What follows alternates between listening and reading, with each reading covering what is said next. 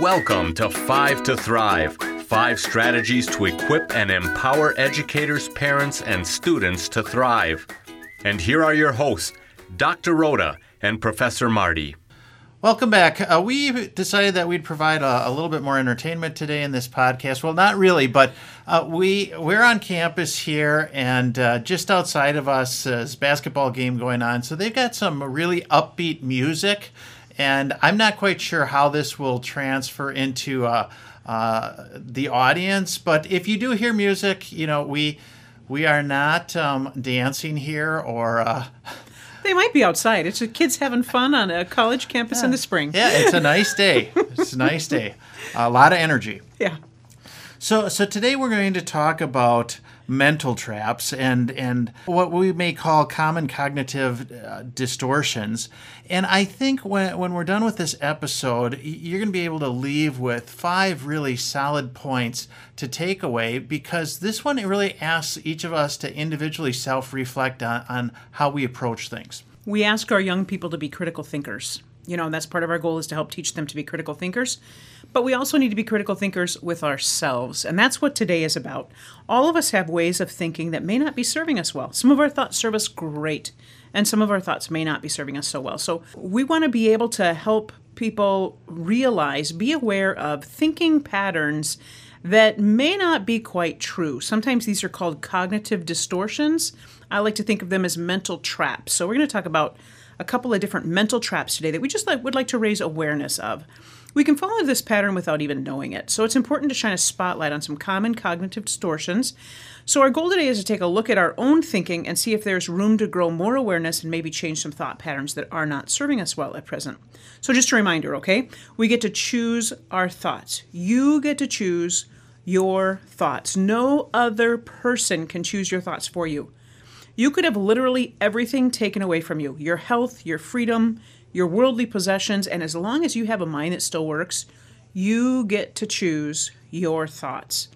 So another reminder that our thoughts lead to our emotions, which trigger our actions. You have never had an emotion that did not begin with a thought. I was just counseling with a student earlier today who's struggling with homesickness, and it all is rooted in how they're thinking. And by the end of the session, we had some different thought patterns going on. So this just works time and time and time again. So understanding this, let's take a look at some common mental traps. We like to tell ourselves stories about things that really happened. You know, there are facts of what actually happened, and then there are the stories that we tell ourselves that often kind of embellish on those facts a little bit. For example, okay, your spouse or your boyfriend seems kind of distant. He hasn't been talking very much lately. It almost seems like he's intentionally avoiding you. You begin to build a story in your mind. Is something going on at work? Is he losing interest in me? Does he not find our conversations as meaningful as I do? I think he may be thinking about leaving me. We build these stories in our minds. What's the actual fact going on here? He doesn't seem as talkative as he used to. 2 days later, she finds out that he was planning a surprise birthday party, and he was avoiding talking to her for fear that he would let something slip. But for 2 days, she tortured herself with thoughts of what could possibly be wrong. That would be an example of a mental trap where you're distorting the facts. Have you ever done something like this? A student is repeatedly falling asleep in your class. You build the story that the child does not find your teaching engaging. He's bored and he's disrespecting you. What are the facts? What's actually happening? A child is falling asleep in your class. You later learn that this child's parents are going through a rough patch, and as they've been arguing after the kids go to bed, he hasn't been sleeping well. Meanwhile, you are telling yourself that you're not an engaging teacher and that this child doesn't respect you, and it has had the potential to kind of harm that relationship a little bit.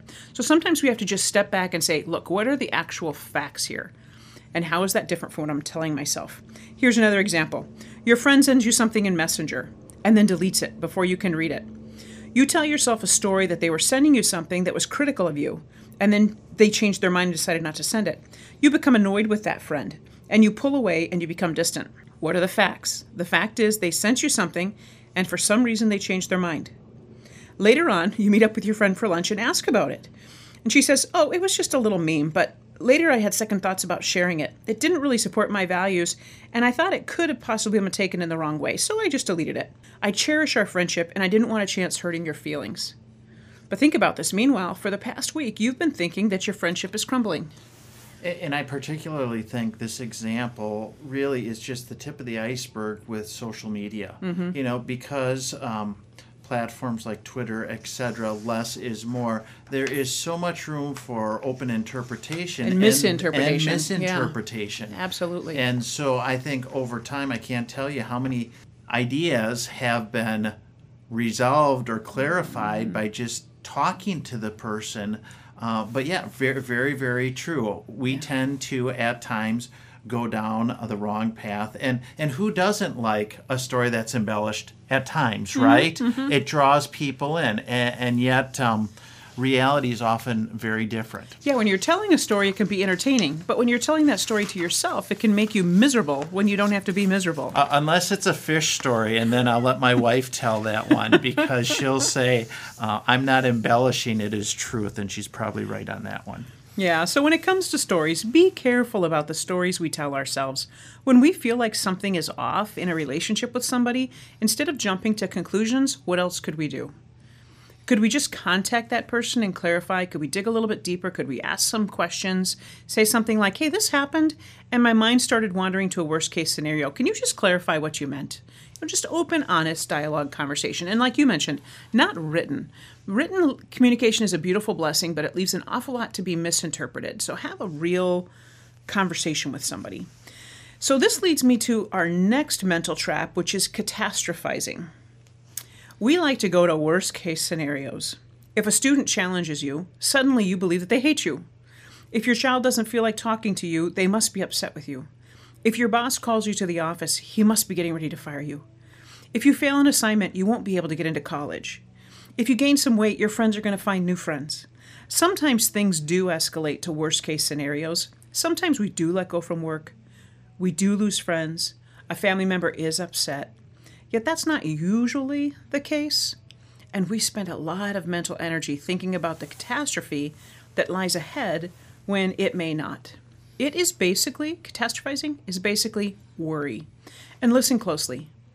Worry serves no positive purpose ever.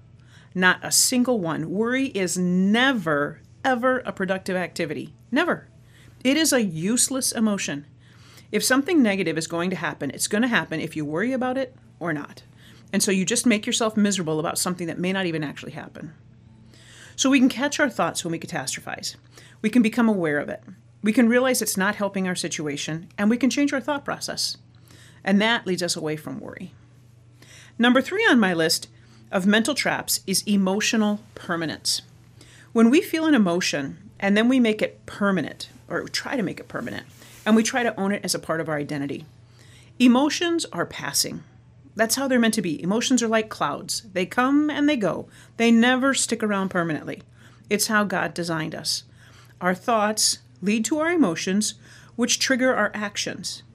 And those are all temporary, and we can change them at will. It's like you can push a button and change and turn a different channel on the radio or on the TV. I hear many young people say that they're feeling anxious about schoolwork. So they start thinking, man, do I have an anxiety, Dr. Woolley? Or they're sad because they broke up with their girlfriend and they start thinking, I think I might be depressed. You are supposed to be sad when you lose an important relationship in your life. That's how it works. You cared about this person. That is completely normal. It is absolutely normal to be anxious about schoolwork. That means you care and you want to do well. So don't let your emotions determine your identity or your status in life. Emotions are temporary. This too shall pass, Scripture tells us. And remember, the more you think a thought, the more that neural pathway develops in your brain. If you think a thought over and over again that you are sad and lonely, it becomes super easy to think that thought. But is that thought helping you to be less sad or less lonely? No. What could you think instead? You could think, I need to make a greater effort to meet people. I need to get more involved in a club or activity and be around more people. That is a thought that's going to change your mental state, and it's more likely to help you achieve your desired result. Really good information on emotions controlling mental state and how we often just continue down the road. You talk about sadness, and yet in our society we try to live in a world where there is no sadness, and that's not reality. The Lord puts sadness in our lives for specific purposes too. So instead of trying to avoid what would be a normal emotion at that time, we create a condition that's. I'm going to go out on a limb and say probably a third of the emotions, maybe up to a half of the emotions that you feel in any given day are not positive. Now, I know I'm a positive person, and I always try to put a positive spin on things, but really, honestly, there are just things that are hard and difficult and sad and anxious producing. That's welcome to the human experience, right? It's like the color of life. It would be kind of boring if everything was, well, in here I'm going to say winter, like everything is white. People think that's beautiful. I think it's kind of boring. I like the contrast of colors much more. So, that's emotions are contrasts, and they're designed for a reason. Now, granted, if you don't like emotion, you don't have to sit there in it. You can change your thoughts and change the emotion, but there's nothing wrong with having that emotion. That's absolutely normal. The last mental trap I'd like to discuss with you today is polarized thinking. Professor Marty, our brains like to go naturally to all or nothing scenarios. And so we need to be aware of this and catch ourselves when we notice ourselves doing it. Polarized thinking is thinking on one end of the spectrum or the other without finding a middle ground. No matter how thin the pancake, it always has two sides. Always look at both sides. One of my mentors taught me an important lesson early on in my career. He taught me that no one is as good as I think they are, and no one is as bad as I think they are. People and issues are complex, and our black and white thinking doesn't serve us well. Sweeping generalizations about people doesn't serve us well. So saying something like, the media is horrible and biased. Is the media biased? Yes. The media is made up of humans, and all humans naturally have biases, including you and me. You need to be aware of those biases and use your critical thinking skills, but it does not mean that they're horrible. There is a lot of beautiful content that can and is distributed across various forms of media. It's not all horrible. You may think, that lesson that I just taught was terrible. Well, there might have been elements of that lesson that didn't go as you had planned, but the entire lesson was not a waste. Did learning occur? Then it wasn't terrible. Some people think young kids today are all self-centered and entitled. Well, are there some teens that are self-centered at times and feel like the world owes them something? Yep, but chances are we were kind of that way at that age too. It's kind of a developmental stage, right? One of the warning signs for black and white or polarized thinking is making sweeping generalizations, stating extremes such as, professional development in my school is worthless. Well, really? There isn't a little nugget that you can take away from the experience? And I think I can say from our experiences, this type of polarized thinking is becoming more and more prevalent in our society. And next time you have a conversation or you're actively listening, think about where the conversation goes and if it is hovering around positives and negatives and middle ground, or if it goes rather quickly to one end or the other end of the continuum. Definitely. We have a podcast that's devoted to this. A while back, we recorded a podcast on the social dilemma, and it talks about how social media, the actual platforms that social media are built on, they're designed to polarize. And it's not that they're trying to be evil, it's how they're monetized. It's how they make money, is if they can get people thinking on opposite ends of the spectrum. And so if you want to dig into that deeper, look up the podcast titled The Social Dilemma. I've heard people say, with moving to more hybrid teaching, online teaching, I've heard comments like, online teaching is completely ineffective. Well, granted, it may not be what you envisioned when you became a teacher. It isn't what I envisioned either. But can some quality learning happen in that environment? And I would suggest any environment you can have quality learning. It just depends on how much you're willing and open to look and discover it. There's always learning opportunities. Absolutely. How are you going to shape that environment? How are you going to create a culture? Entire graduate degrees of high quality and rigor can be earned in an online format, so it is possible to do it. Try to acknowledge what you're thinking, but then add, as you have this thought, you might want to add, however, and then look at the alternate view and just explore it. You don't have to change your mind about how you feel, but just explore. Realize that no matter how thin the pancake, it has two sides. What's the other side? And I really believe this is one of the more important lessons that we can teach our youth right now. It's an important part of critical thinking, looking at all sides of an issue. A person with their eyes closed who's explaining what an elephant is like, that is just feeling the tail, doesn't have a clear picture of what an elephant looks like, right? Let's open our eyes and see the whole elephant. Take time to step back, slow your thoughts, and consider the other side. This also builds empathy, which is a huge added benefit. Our goal in 5 to Thrive is to equip and support educators and parents as they help each child develop to his or her full God-given potential. So here are 5 key takeaways for you to reflect upon. Number 1, start becoming aware of thoughts that could be mental traps and realize that you have a choice. You don't have to continue thinking that way. Number 2, be aware, be cognizant of the stories you may be telling, and stop and ask yourself, what really are the facts? Or how can I clarify? Number 3, be aware of catastrophizing and making something worse than it is. Remember, worry never serves a positive purpose. Number 4, realize that emotions are temporary, like clouds passing over your head. Wait it out. This emotion will pass, and it is absolutely normal to feel sad and anxious at times. It doesn't mean there is something wrong with you. And number 5, start to notice polarized thinking and sweeping generalizations and consider if they are really true. Ask yourself, how can I look at the other side of that pancake? Thanks for taking the time to learn with us. Let us know how you're doing. If you have questions, challenges, or successes you want to share, please let us know through the comments section of our website. May your week be blessed.